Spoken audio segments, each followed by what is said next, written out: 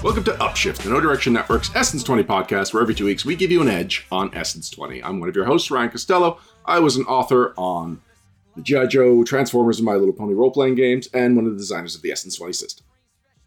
Hi, and I'm Jason Keeley, Renegade Game Studios RPG developer. So I work on all of these books. Well, most of these books, I should say. You know what we don't work on, Jason? What's that?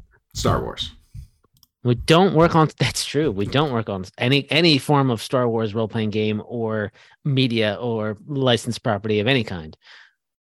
I'm just double-checking in my head. It's like, no, that's yeah. I've never officially worked on Star Wars. I said that with such specificity. People think that we might be working on some. Oh yeah. Just to be clear, somebody else has the license. I think Fantasy Flight. They don't think they have that anymore. Okay, well, we don't have it. Yeah, just to put that out there. We're bringing up Star Wars because today's topic, which is planning story arcs, was inspired by Andor, which recently came to an end on Disney+. And I was really impressed with how it handled story arcs. Yeah, it was really good. Yeah, it's a great series. I want to talk a little bit about it right now, and then I want to pause the banter to have the episode, and then whatever time we have left, I'd like to go back to just have an Andor conversation at the end in banter part 2. Yes, that sounds good. What did you like about Andor?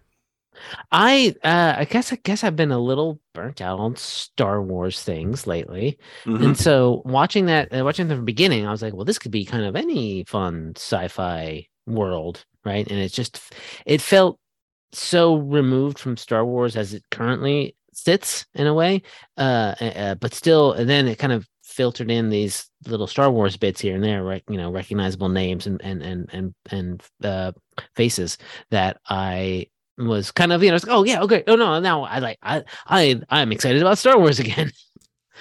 Yeah, like when the biggest established character in the whole series is Mon Mothma. Like Mon Mothma is not a selling point. She just shows up in Return of the Jedi, has one scene and disappears. It's true. Yeah, you don't know anything about her. But now we find out Mon Mothma's super interesting. Yeah, exactly. They took a lot of that, and they did a lot of great stuff with plot and weaving in just sort of like, I don't know, just good story beats. It's just good. It was just a good story, just a good series of stories that I was watching it. Yeah, I would argue it was 4 stories. Okay, yeah, fair enough. Because it feels like every 3 episodes we get a complete shift, which we'll get into when we get to talk about spoilers. But there's definitely the chunk of the first 3 episodes, which is just, because it's the first 3 episodes, you get the impression this is going to be the whole series. But no, it ends up, that kind of resolves itself after 3 episodes, and then he's whisked away to another planet, and it completely shifts tone, plot, supporting characters. There's these subplots going on that are connecting it all together. And that's, again, what we're going to get into when we start talking about this topic. But the amount of story that they stuck into one series about a character that's consequential but fairly minimal in our exposure to him as far as the Star Wars universe goes. Like, they just went wild with the fact that they didn't have to connect dots that they've had to do with all the other series lately. I would argue they don't necessarily need to connect dots in previous series either. Yeah, I mean, you gotta get an Obi-Wan. He's he's Obi-Wan. He's gonna have some stuff going on that we recognize, but some other stuff is like, you don't necessarily need to have all these connections with established characters because there's a lot of, it's supposed to be a big galaxy. Yeah. And yet we keep running into the same 10 people over and over again. Well, and Obi-Wan even did it so strangely because early on we meet the Inquisitor, who was an established character on Clone Wars, and then they kill him off. And so if you know Star Wars beyond a certain level and you're familiar with that character enough to be excited that he's included on this series, you now know something's not lining up anymore, and it's strange. Yeah. And then there's other stuff where it's like, we really want to have him fight Darth Vader, so even though it probably doesn't make sense with the timeline of the series, or you have to make excuses that the movies and shows don't explore, we're just going to do this anyway. And it's like, is this fan service, or is this punishing people who care about fan service? Good point. Yeah. It's tough. It was tough to tell, and in a lot of ways, Obi-Wan was a little boring. So, Andor being a little more, exciting and just because it felt more fresh. That I definitely recommend you go out and watch it. Yeah, I don't know what the ratings are. I don't know how to find that stuff out anymore. But I get the impression Andor is really being like it's very popular with the people that are watching it, but a lot of people are skipping it because, like you're saying, you were burned out on Star Wars. I think a lot of people are. Like, even I, going into Andor, like, I feel like I've enjoyed every series up until Andor to a degree. Yeah. Like, Book of Boba Fett was probably the weakest one for me because it just really didn't make anything overall. Like, it just kind of, I don't know. It didn't work as a total, but I enjoyed every episode I watched. I skipped Andor, that one. You skipped it completely? Yeah. The only thing you're probably missing out is that they take the Tuskens and they are now like a fully fleshed out species with an interesting culture. They were like previously presented as villains, but now they're really much more sympathetic, which is funny. Like, Tuskens have been in the majority of Star Wars movies, and yet they're in episode 1, they shoot the pod racing scene. They're in episode 2 when Anakin kills them, not just the men, but the women and the children. Right, yeah. Okay. Don't know if they're in 3. They're in 4 because that's where we first meet them in the world. Yeah. Brief background stuff in 6. I don't think they're anywhere in 5. Oh, that's right, because of the Jabba. Yeah. Jabba the Tatooine scene. Yeah. It didn't even register that how much. Yeah. After humans and Chewbacca, I was going to say Wookiees, but really it's just Chewbacca is the one Wookiee we see in most of the time. Tusken Raiders are like the next most represented species in Star Wars. That's amazing. Yeah. Just remarking how many movies take place on, or parts of the movies take place on Tatooine. Yes. You get a lot of Tuskens. Yeah. Yeah. Somehow both the most interesting planet in the universe and also the furthest point from, what's his line? Furthest point from anything interesting anyway, or from the center of the universe. Yeah. Anyway, Luke Skywalker was very wrong. He had no idea. He was just a whiny kid. Poor Luke. Like, I did not think of him as whiny when I was watching him as a kid, but like in retrospect, that's the adjective most often applied to Luke Skywalker, especially New Hope Luke Skywalker. Yeah, but he has a character arc, so he gets away from all of that, right? So it's fine that he starts off being whiny and whatever. Because he's a kid and he's got to go through all these experiences to be the Luke Skywalker that eventually drinks that weird milk. I don't want to go into Last Jedi, other than to say that I really enjoyed Last Jedi. And I know that even just saying that, in fact, just saying anything on Star Wars leads to a Last Jedi argument. It's sad. I'm sorry. You know what? When we get to spoilers, maybe I'll say my Star Wars is coffee theory. Okay. Sounds good. That'll keep people on the hook. We'll get to that later, though. But I want to talk about planning arcs. So like I was saying, Andor is masterful in this regard because it really is almost formulaic in the fact that it's 3-episode arc, 3-episode arc, 3-episode arc, 3-episode arc, and then the series is done. And yet it doesn't feel like that, and you get super engaged in it. Plus, there is the overarching plot that is told through secondary characters, mostly the villains. Mm-hmm. And it just made me really want to plot out a whole campaign where things are happening, and then we get to the end, and it's like, wait a second, I thought this was a heist campaign. We were only heisting for a little bit, and now suddenly we're overthrowing the Empire. It's good. So, not really thinking about how Andor did it, just in general, how do you approach a new campaign when you're planning one? Oh boy, I am kind of about at least a 50-50 improvisational GM in a lot of ways, but I do like to think about the most plotted campaign that I've done recently was also set in a semi-established universe, someone else's universe, the Discworld universe, basically, right? Because I wanted to run a Discworld game, and I had a vague idea for what it would be about. And so I just start writing things down, I guess, and just sort of getting down to sort of like what has happened before the PCs arrive at the scene, really, and what the sort of end goal of any sort of villain or force or whatever is going to be, and then just kind of drawing some lines that could happen, but not really setting down a whole lot into its plot, because especially with like a game, the one group that I have does get very improvisation, very sort of role playing and improvisation. I don't want to like try to nail things down until they give me some ideas about what's going to happen next, and then I'm laying down the tracks ahead of the train.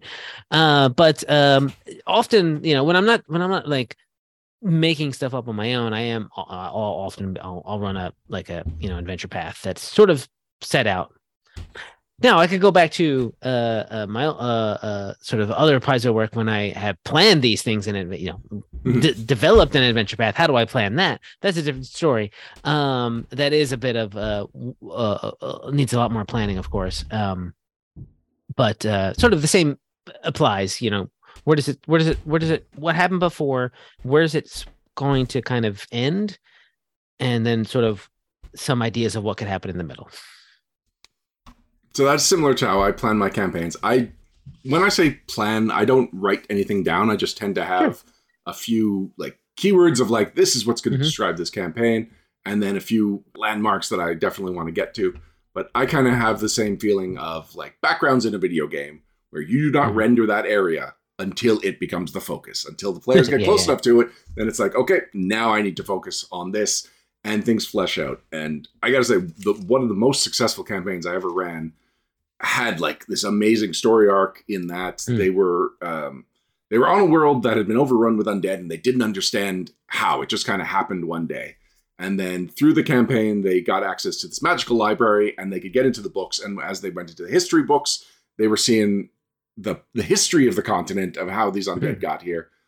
And then by the time they got to the end, all of those little history books linked together, the present linked together. And we'd even done like a preamble where they were playing characters before the undead. So they were back there. They were going to multiple different points in time. And I had maybe 1 page of notes on that, which is the most notes I've ever written for a campaign. And when the session, the last episode, the last session was done, Jay, who was in my game, was like, how did you do that? And I was like, well, with this 1 page of notes. And he refused. He refused to accept that I had made that many links and stuff just by keeping a couple of important things in my head and then making sure those linked together. And the stuff that's underneath the linking lines was not inconsequential, but malleable. We could do whatever we wanted with those parts of the game. Right. Yeah. I think it's important to, when we talk about, we're going to talk about approaching a new campaign and how planning what the story is. It is important to sort of leave space for flexibility for what the players want to do and what they have. Now, if you get yourself a pre-printed adventure or campaign, there is still I still think you can still be flexible in a lot of things with those because they can't say everything about everything. But it's also important to sort of it's important for everyone who's playing knows that, hey, I've got this. We're going to run through this thing that everyone, this adventure path or adventure series. So, expect me to nudge you in certain directions because this is this text that I have the goods for. Yeah. And, I find that most people are generally fine with that if they know in advance. Treating it, people complain about railroads, but, I find that adventure paths and adventure series are less railroads and more theme park rides. In that, they kind of have a linear path, but you get to look at a bunch of stuff that's fun and exciting and comes at you, or dark rides, for instance, right on in like Disney World, right? That's you're going to be fine by the end of it, but like maybe there's a little bit of a dip, a thrill, something surprises you.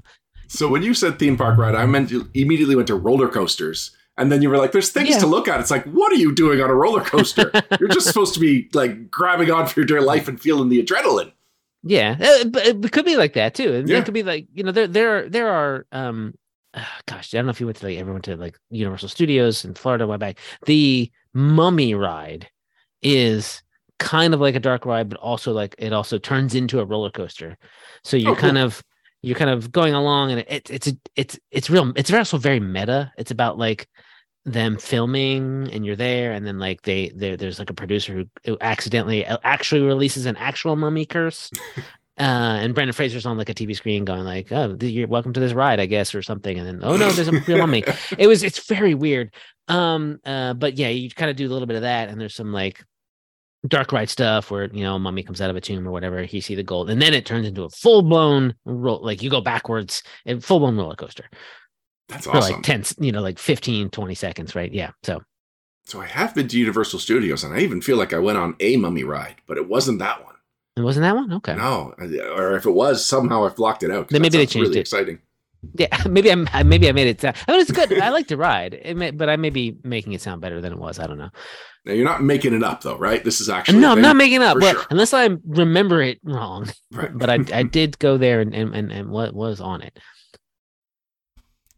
So this is, of course, an Essence 20 podcast. And so far, the Essence 20 games have all been based on these settings that all have very specific media that they're tied to. So Power Rangers, G.I. Joe, and Transformers so far, with My Little Pony in the not-too-distant future.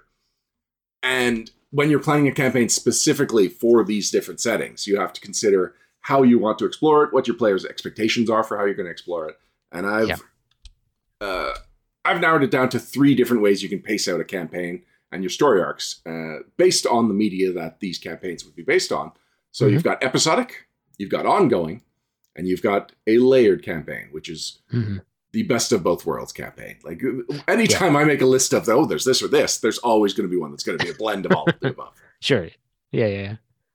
So in an episodic campaign, you're winning the battles, but not the war. And if you think back on the original G.I. Joe animated series, you never got the sense that this was the episode they were going to defeat Cobra. It was just, there was something Cobra was doing, and you had to stop this plot. And you, as in they, the G.I. Joes. And by the end of the episode, if they resolved that plot, regardless of if every single Cobra got away, they usually did, then there was a sense of satisfaction because the plot was dealt with.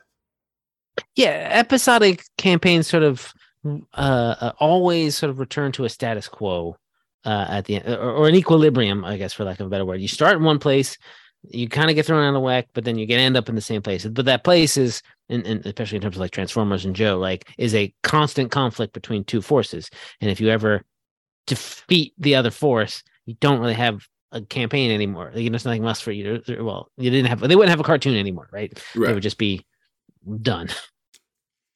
And like an episodic campaign can work for a role-playing game, especially if it's a group that doesn't meet too frequently, or you have a main campaign, but you like to divert into a different game. Essence 20 is an amazing second game for a group that plays one ongoing campaign of a different system. And so you could always just be like, hey, remember your characters? They were, big, bold, and fun. You probably have a very toyetic image of what they look like in your head. We're just going to throw them into another adventure. And as long as there's the familiar elements and things resolve more or less by the end of it, you can have some light story arcs and character arcs. But for the most part, it's the here and now is what's important for an episodic campaign. Yeah, I mean, and especially since role-playing games thrive on advancement, change, right? For at least the player characters, right? So, an episodic campaign is not going to be 100% return to its status quo. The characters are going to get slightly more powerful every time you play, essentially, more gear, more XP, or whatever. But the general shape of the world often doesn't change. It's often sort of what happens in a lot of ways too with like past adventure series, is that you kind of have to come back to the beginning. Put everything back to put all the pieces back into place so that your established campaign setting or world that that other books are going to come out for can relate. Yeah. Now there's not a whole lot of adventure series that are out there right now, but I know that for the G.I. Joe one, our final boss is not even one of the bosses from the core rulebook. So you can divert into this, defeat that boss regardless of what happens to him. He's not one of the assumed ones from the core of the setting, and therefore there's more options for how you can deal with him and move on. As though it never even happened, and yet it did happen. The memories, the memories are there. The memories are there. The XP you got was the friends you made along the way. Now, my second example is ongoing, which is kind of the opposite of it, where it's one giant campaign. It is all one plot. So in this one, you do feel like you will one day defeat Cobra or defeat the Decepticons and return to Cybertron.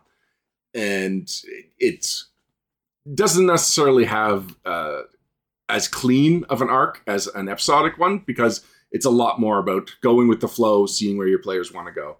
And my example of this is more like the original G.I. Joe comics and the G.I. Joe and Transformers comics, where it really was like you would have the issue, and sometimes the issue would have its own plot. but it would usually move forward. And there's definitely, sometimes you'll go 10, 15 issues where you couldn't really say what that issue you just read was about, but you do know it progressed some kind of story. Yeah. Definitely. Those are, I think the ongoing one is tough to pull off well, because also it requires everyone to remember what's going on. And a role-playing game, I mean, you're reading a bunch of comic books, going through a thing like, oh, who are these people again? So it requires definitely some player investment, and even from GM investment to have enough notes to be able to write these things down to know what's happened, and like notes that are constantly changing, because you might go think, if it's say like a sandboxy type campaign, you're going you're following this plot through a bunch of different areas in any order you want, right? You need to be noticing that this has changed, this area of the world has changed, or this faction has changed in some way, so that the players can feel like they are making progress, or at least affecting the world at large. Because I think that is one of the main differences between episodic and ongoing, is like the characters can really feel what they've done, right? You really get an idea that they have made a big difference. Now, you said it was harder for this kind of campaign, but I can definitely say that in high school and in college, when I was first getting into role-playing games, and I had all the time in the world, and I would meet, sometimes several times in a week, I had no problem finding players with this kind of investment. I had no problem keeping track of the details of the story, because we were seeing each other more than we were seeing our family at that point. The world was very much alive in our heads, and it was really easy to keep track of. Whereas now it would be a lot tougher to expect maybe once a month, when we plan on being weekly, schedule that is the reality of gaming in our 40s. Yeah, I do speak from my old man adult brain. So yeah, so these are the opinions of not a young gamer in any way whatsoever. I'll tell you that. So then we can have Layered, which is very much like Andor, which we were just talking about, in that you'll have these arcs that'll feel satisfying and done, but you'll also definitely see how this arc then leads to another arc, and you move forward in chunks. And I feel like if you used to have ongoing campaigns, and you can't have ongoing campaigns now, but you don't want episodic campaigns, this will make it feel like the ongoing campaigns with the convenience of an episodic campaign. Yeah, because you get to play maybe 2 or 3 sessions to tell one sort of contained story that has a beginning, a middle, and end, and people can feel like, that has come to a conclusion. But then you can also maybe throw in a little bit of foreshadowing for the next one, or a hint that there's going to be eventually a big bad that is responsible for everything that you're doing. Or maybe they know who the big bad is right off the bat, right? And it's just like, now you're one step closer to getting to where they are. But it also lets you go kind of once you reach the end of one of these little subsections too, you can always be like, if we never met again, right? Everyone would be at least satisfied that there was some conclusions, because that's always been the big thing for me when trying to do something like an ongoing campaign, is eventually I want to make sure, I don't want to ever just sort of dissipate into nothingness, because that sense of story completion isn't there. That really, it's like a grain of sand in my oyster shell. Well, it's kind of like when you're getting into a TV show and you want every season to have a satisfying ending, but if it has a satisfying ending, then there's less fan outrage that might make a show that was on the brink of being canceled get pushed to another season. I don't know how often that's happening anymore. It feels like fan outrage doesn't have the same weight that it used to. But yeah, so you want it to resolve, but then you also want to really be excited for the next season. And how many TV shows have we watched that didn't really resolve because they were always baiting for the next season, and it just never happened? Yeah. The TV landscape is littered with the corpses of those types of shows, and that's a shame. But because and again, nowadays I definitely feel more. I'm fairly fine with a show that ends, ends on its own terms, and it only has 12 episodes or whatever, maybe, or 10 episodes, and it's done. Gravity Falls might be the greatest TV show of all time, specifically because it did that. Yeah, it got its own ending. Yeah. But the reason I was bringing up all these TV shows that just end on a cliffhanger was not to make us sad for a minute, but to say that as GMs, we have the luxury of having full resolution to a campaign if we want to, and then continuing on if people are still invested and available. Yeah. Do you like these characters? Let's continue. Like, I definitely have gone back to characters too. That we've played something, play a little something else, and maybe go back to these other characters. Months down the line, but like, okay, now what's going? But often in those cases, that aren't necessarily these layered campaigns that have a meta plot. They're just sort of like nice little chunks of seasons, essentially, that don't necessarily connect. Well, and also what's nice about the idea of a layered campaign with our settings is that there is a big boss. Cobra Commander, Megatron, Rita, if you're playing Mighty Morphin. So we as GMs don't have to come up with the meta plot. The final boss is already established, and players are probably pretty confident they'll never actually fight the final bosses, but they just know that if this campaign really did shoot the moon and got all the way to the end, you know what's waiting for you there. That's true. That's a good point. And this, just because we know, it's these things that we know fairly well, Oh, I didn't give examples of a layered campaign, but I finally got to give a shout out to Mighty Morphin Power Rangers, a show that I only got to watch a little bit of when I would go to a friend's house that had that channel, and I would not know what's going on because it was overarching seasons and things were actually changing. And so we would watch the episode and then we would just talk about what I've missed, how the last episode I saw connects to this one. It was fun. I don't think I'd ever seen a show that had an overarching plot like that at the time. Oh, okay. I don't know. Maybe I've just missed a bunch of good ones. But we're talking early 90s, so I was just getting out of shows like G.I. Joe and Transformers. Yeah.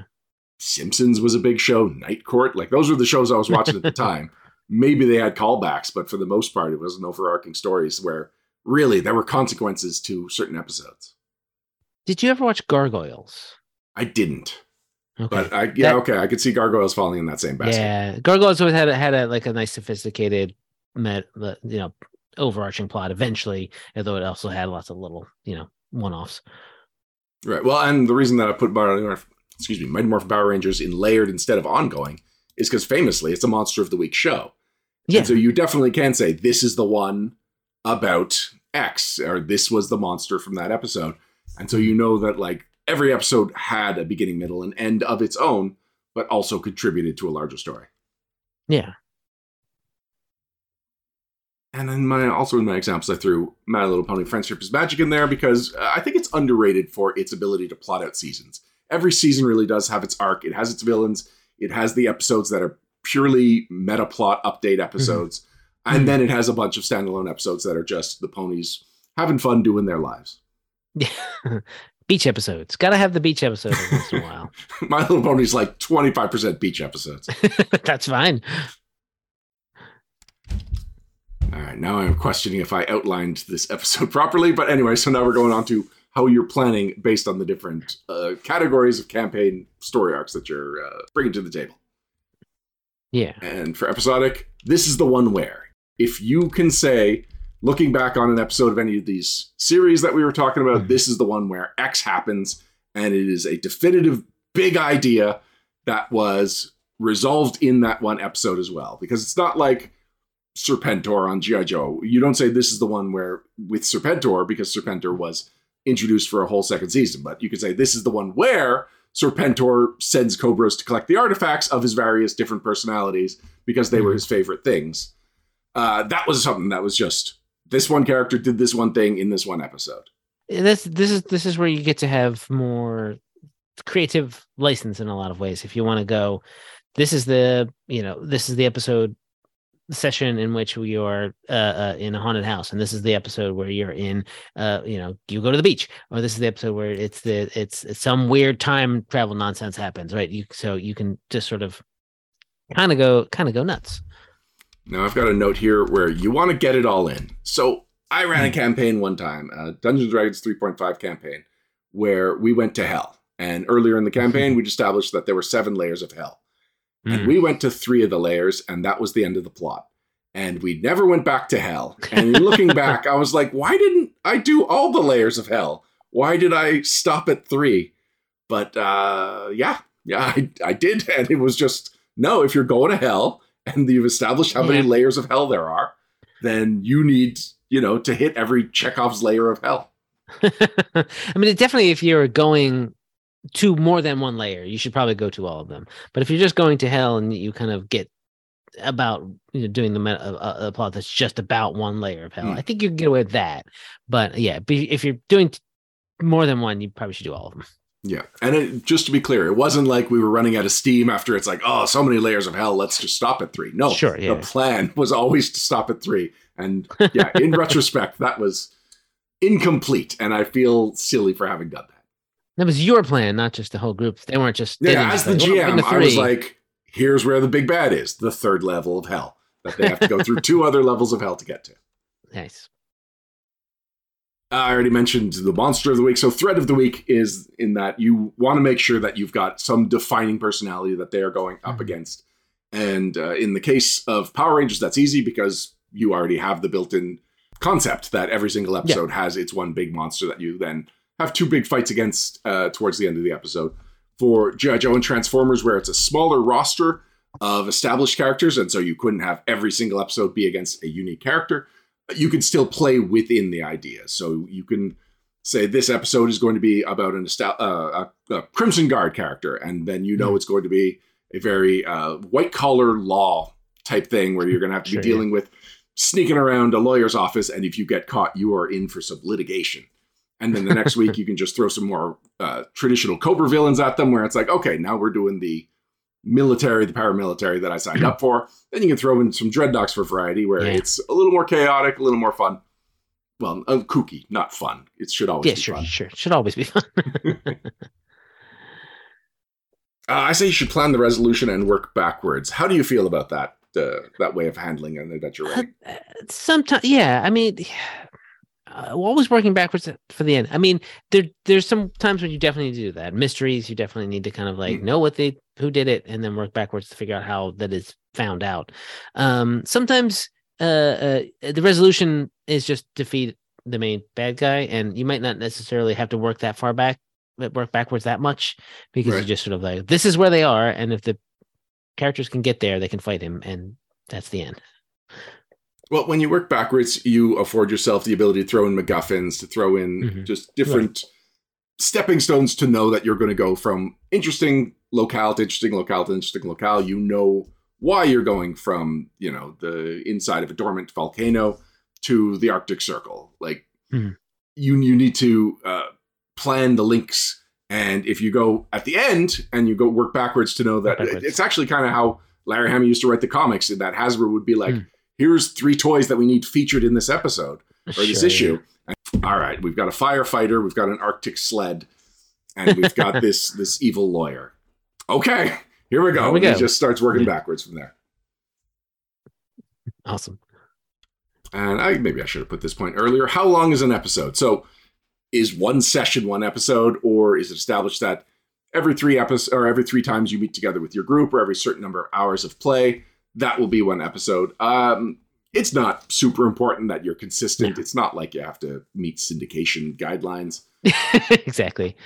Just whatever is good for the group and whatever is good for the sort of the story, right? One episode might be 1 session long, and that's great, and some might be 2 or 3.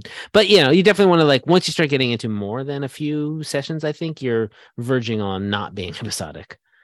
Versus if you're talking about ongoing, you want to establish the goal line early for the end of the campaign, and then just kind of see where things go. So that Cobra Commander is the main villain in your G.I. Joe campaign.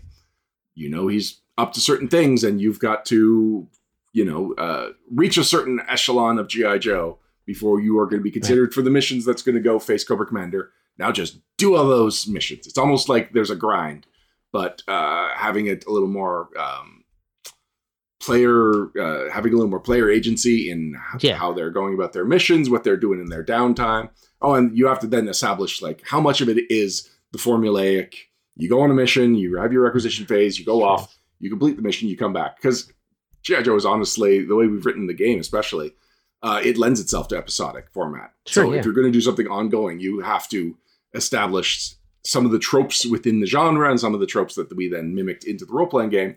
Where do they fit into an ongoing campaign? Do we have just downtime whenever you're in between missions, or is it really like we're stringing missions together and maybe you'll get a scene or two? Like, how important is the stuff when they're not on missions? And do you even have missions, or is it just one long deployment to, Cobra, not infested, but like a territory that has a lot of Cobra activity, and you're just constantly scanning for it, finding it, setting yourself on your own missions? Yeah, I mean, that is something you want to establish early, like you said, but also something that you can talk to the players about too. Be like, hey, we're doing this, sort of like, I have this idea of X, it's going to look like this when we get into it, and everyone's like, well, so that people can say, oh no, I have a problem because I think of a character that needs Y and Z. Oh, how do we blend that in, and that kind of thing. But I do like the idea of sort of like dangling lots of different plot hooks at people. I'm like, okay, well, here's some stuff here's some problems. How do you want to do it? Do you want to take care of one before the other? Do you want to try to go all at them all at once? That's a sort of gives definitely a lot of that agency that you were talking about. I also threw a point on here that's similar to something that you brought up earlier, and that is that's more responsibility to keep track of what's going on. Yeah, indeed.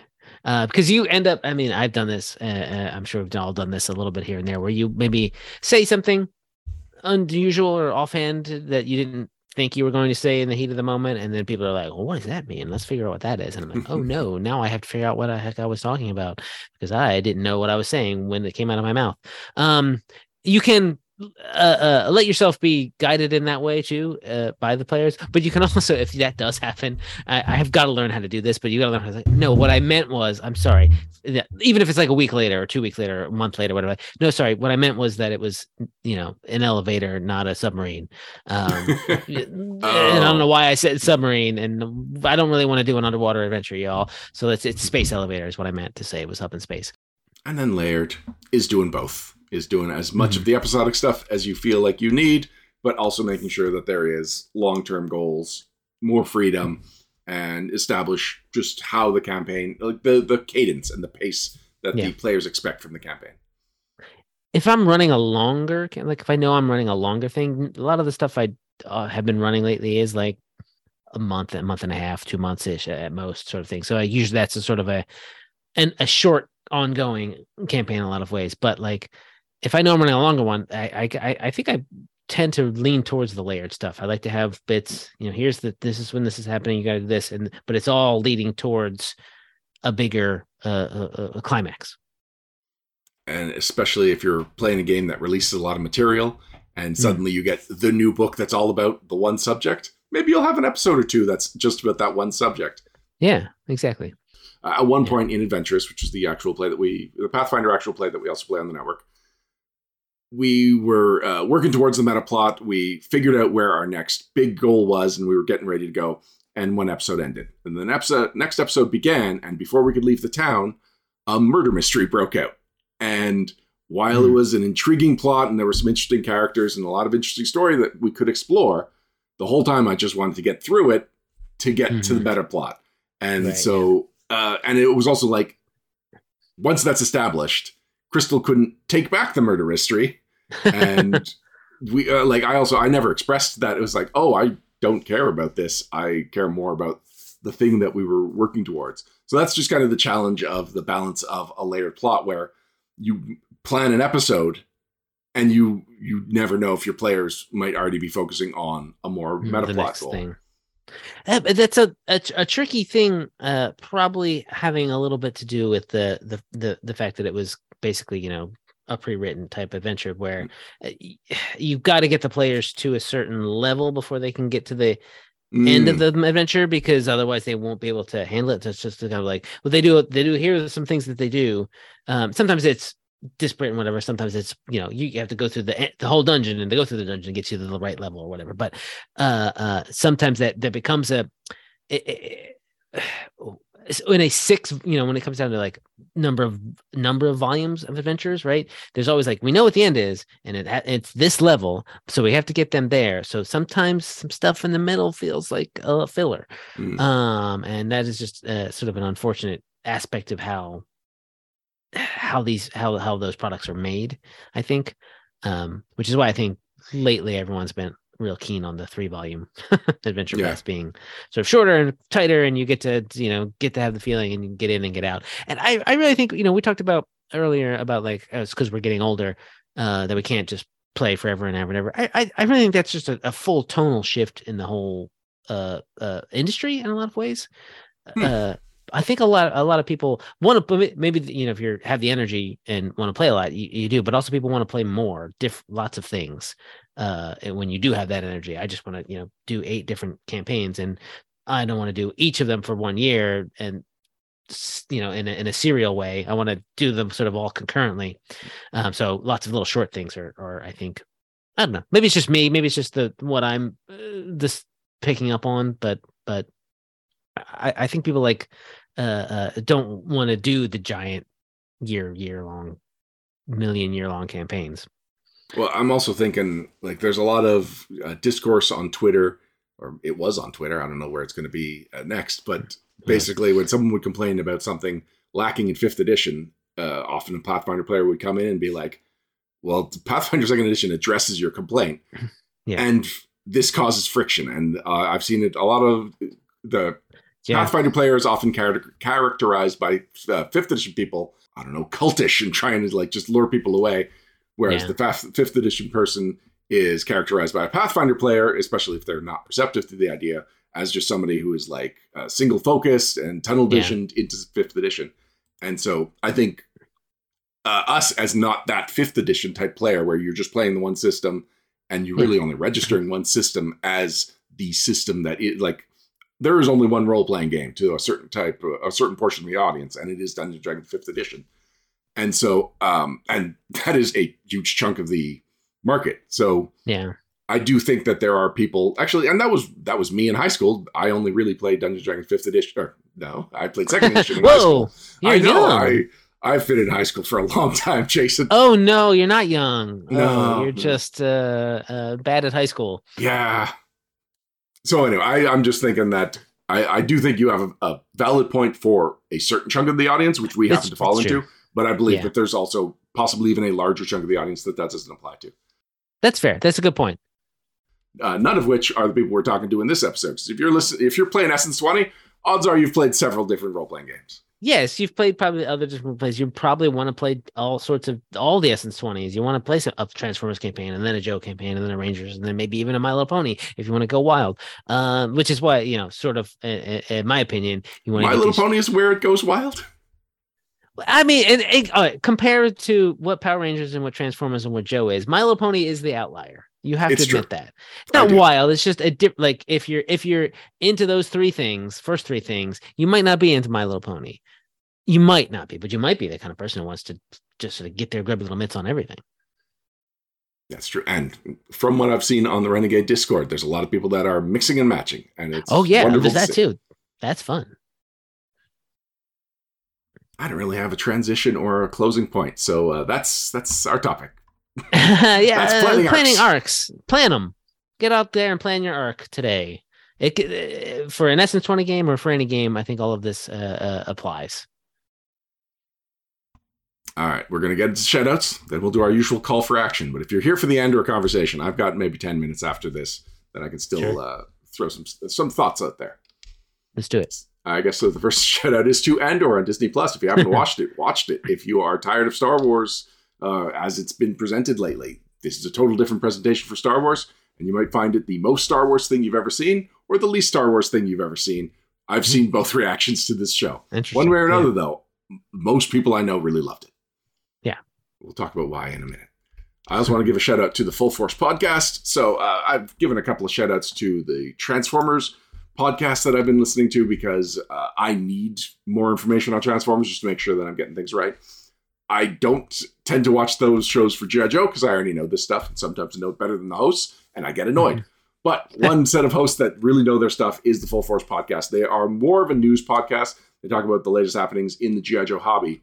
But recently they've been doing a small series because whenever what's been happening in toys is that by the time a company is ready to announce what the next toy is going to be, it's leaked. It's leaked from 1,000 different sources. People have seen pictures from the factory of this toy in production. And so toy companies are earlier and earlier into production announcing what's coming. to the point that now Hasbro is just announcing this is a name of a character that we plan on designing a toy for in the future. And so whenever Hasbro has announced a new name, Full Force has just done a 5-10 minute video of just being like, if you're curious who that person is, here's their history, here's our thoughts. And they're fun, entertaining videos. I got a shout out to give this time as well, because I've had some now that I've had a little bit of extra time on the days that I've gone and started to read the 2019 IDW run of the Transformers comic book, which is sort of their next whatever reboot. I think it might not be doing it anymore after this, but there's like 5 collected volumes that I'm about halfway through at this point, and it's really great. I like it because it all takes place on Cybertron, sort of kind of before the big war, and kind of gives another view of how the Decepticons become the Decepticons, and all this. There's like political stuff going on, but also action and adventure, and characters showing up, and it talks a little bit about how new Transformers are made and stuff like that. And it has a lot of the sort of every Transformer that has already been sort of introduced, sort of now sort of being reintroduced here and there. And it's 2019. That feels like it wasn't too long ago. It wasn't too long ago. That's when it started then. And so maybe at this point, there's only 5 collected volumes, and there will be more later on. I don't know if it's still ongoing, but those are the 5 that I'm going to finish up reading pretty soon. But if you're confused, but I had a whole lot of problem confused about where to start. The first one, the Transformers Volume 1 is called The World in Your Eyes. And it's kind of tells this point of view of this newly formed Transformer named Rubble.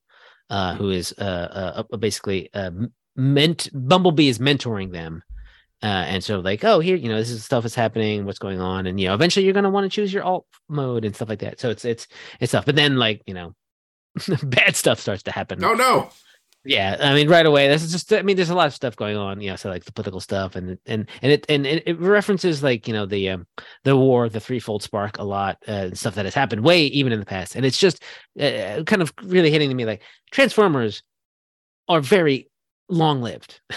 Right. Right. They live for thousands and millions of years apparently, and it's just like, oh gosh, okay, I have to really keep that in mind every time I think about how long a Transformer lives. I am not up to date on the IDW Transformer stuff. In fact, I'm trying to remember the last Transformer comic I picked up. Oh, it was Last Stand of the Wreckers, which is one of the... it was like a mini series, and it's just about basically the Transformer Suicide Squads when there is a terrible mission that... Oh, sorry. A Suicide Squad is in they don't plan on coming back, not as in the DC Suicide Squad. Right. They're not villains that have reformed. Yeah, sorry. Oh, I see. Yeah. Yeah, so it tends to take really obscure Transformer characters and give them incredible depth, and then usually kill them off almost right away. And so you just fair enough. You just get like, this is a character that would get no spotlight at all, and now they have had this incredible self-contained arc in this short comic book series. There's 2 of them. I really should pick up the second one, but I enjoyed Last Stand of the Wreckers very much. I'll check it out too. And finally, shouting out to the 2022 Renegade gift guide.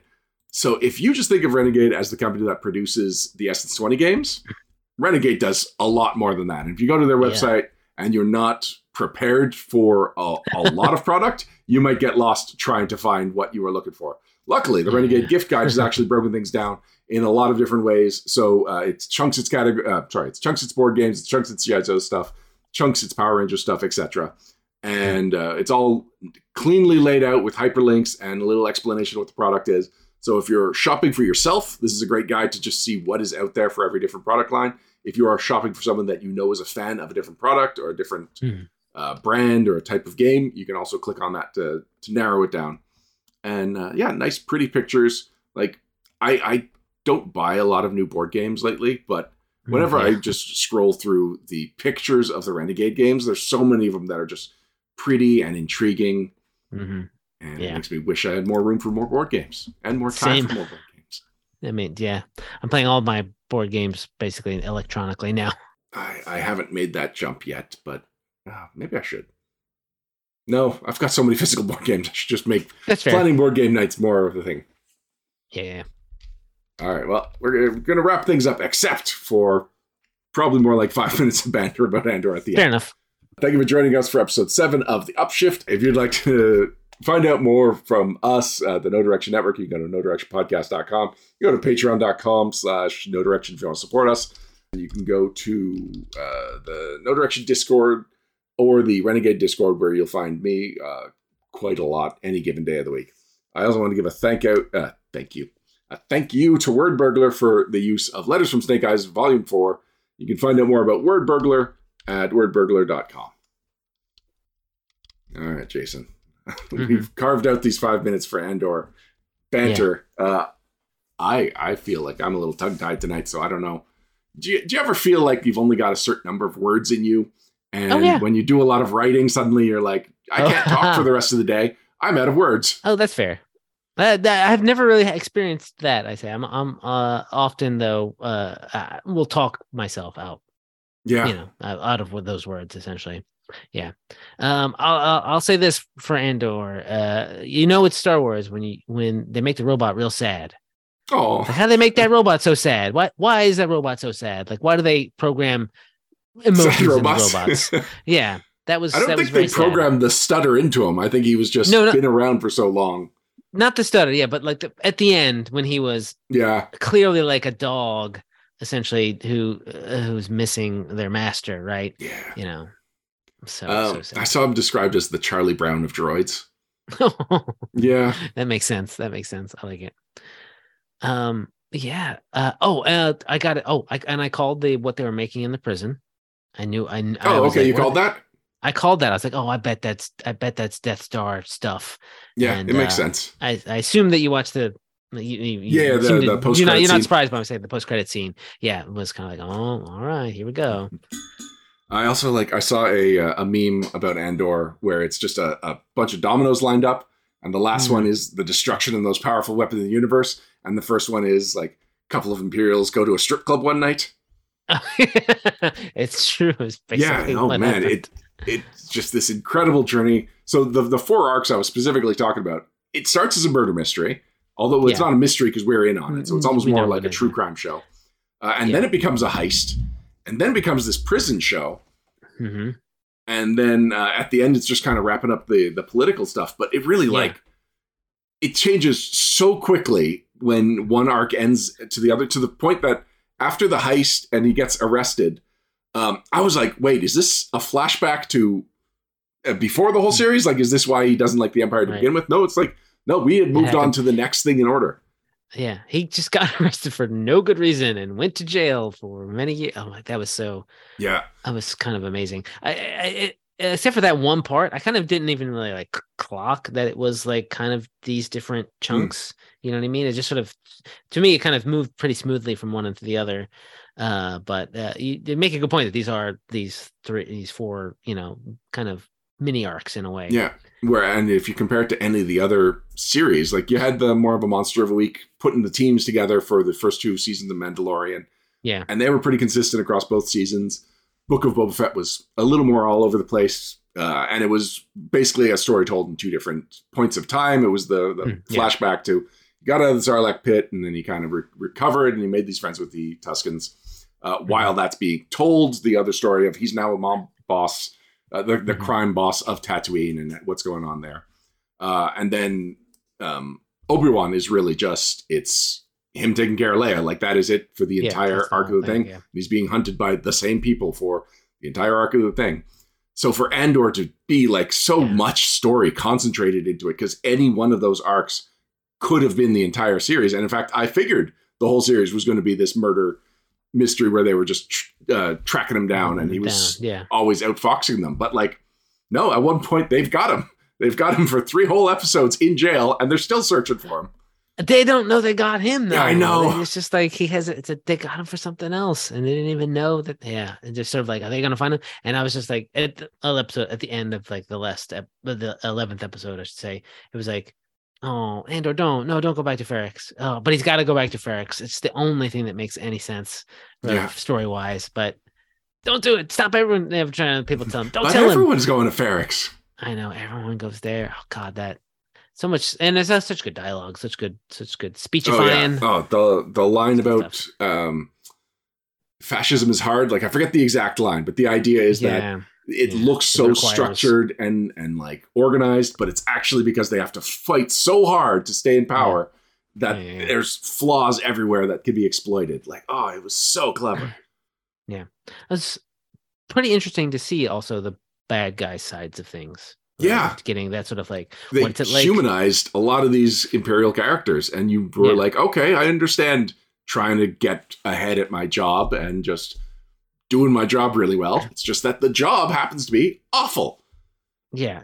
I mean, I agree that one guy, I can't remember his name all of a sudden. From the early episodes, the one that was in the first episode, he did a full overreach basically because he was upset. I get that I agree that he was humanized, but also I still didn't like him. Like, they didn't make him sympathetic exactly. They just sort of like, why he's doing it. He's not just some just sort of really cartoon. Kind of like those upper echelon ISB guys were kind of, we're evil. Okay, yeah, you're evil, but that you got to need them to be kind of evil and cartoonish in a way. But I mean, the blonde one, like every now and then when she would put another one in his place, it's like, yeah, you did it. And then a couple of episodes from the end when she's torturing Bix, and it's like, you're the bad guy. You're the bad guy. Yeah, that's good stuff. It's good stuff. Yeah. So anyway, if people have stuck around for the Andor spoilers and are still on the fence about it, seriously, it is so good. So I've seen the argument that it's like trying not to be Star Wars, that it's so different from what Star Wars is. But I feel like early Star Wars was all about innovation and all about like challenging storytelling. Like Empire Strikes Back, the bad guys win. That never happened in movies. That's true. And even the prequels, the fact that we call them the prequels is because we didn't really go to an earlier point in the story with a whole franchise like we did when the prequels came out. Like, that established a whole new way of releasing movies and a whole new like chunk of story that movies could explore. Good point. And then, like, I don't want to blame Disney, because they've done some good things with Star Wars, but that specific innovation is something that's been missing from Star Wars pretty much since the prequels. And I'm not even a fan of the prequels, but I at least admire them for trying something different. But Andor feels like the first like major innovation to Star Wars in a long time. Yeah, I agree. It's well said. Well said. Oh, thank you. Yeah. All right, on that note, so now that I finally said something well this episode. You did it! All right, well, we've already said our goodbyes, so until next week, or in 2 weeks, I'm Ryan Costello. And I'm Jason Keeley. And we'll see you in 2 weeks for the next episode of Upshift. I didn't stick the landing for the last one. On that one, yeah. Our theme song is Letter from Snake Eyes No. 4 by Word Burglar. To find it and other amazing tracks, go to wordburglar.com. This has been a No Direction Network production. To find more great gaming podcasts, visit NoDirectionPodcast.com.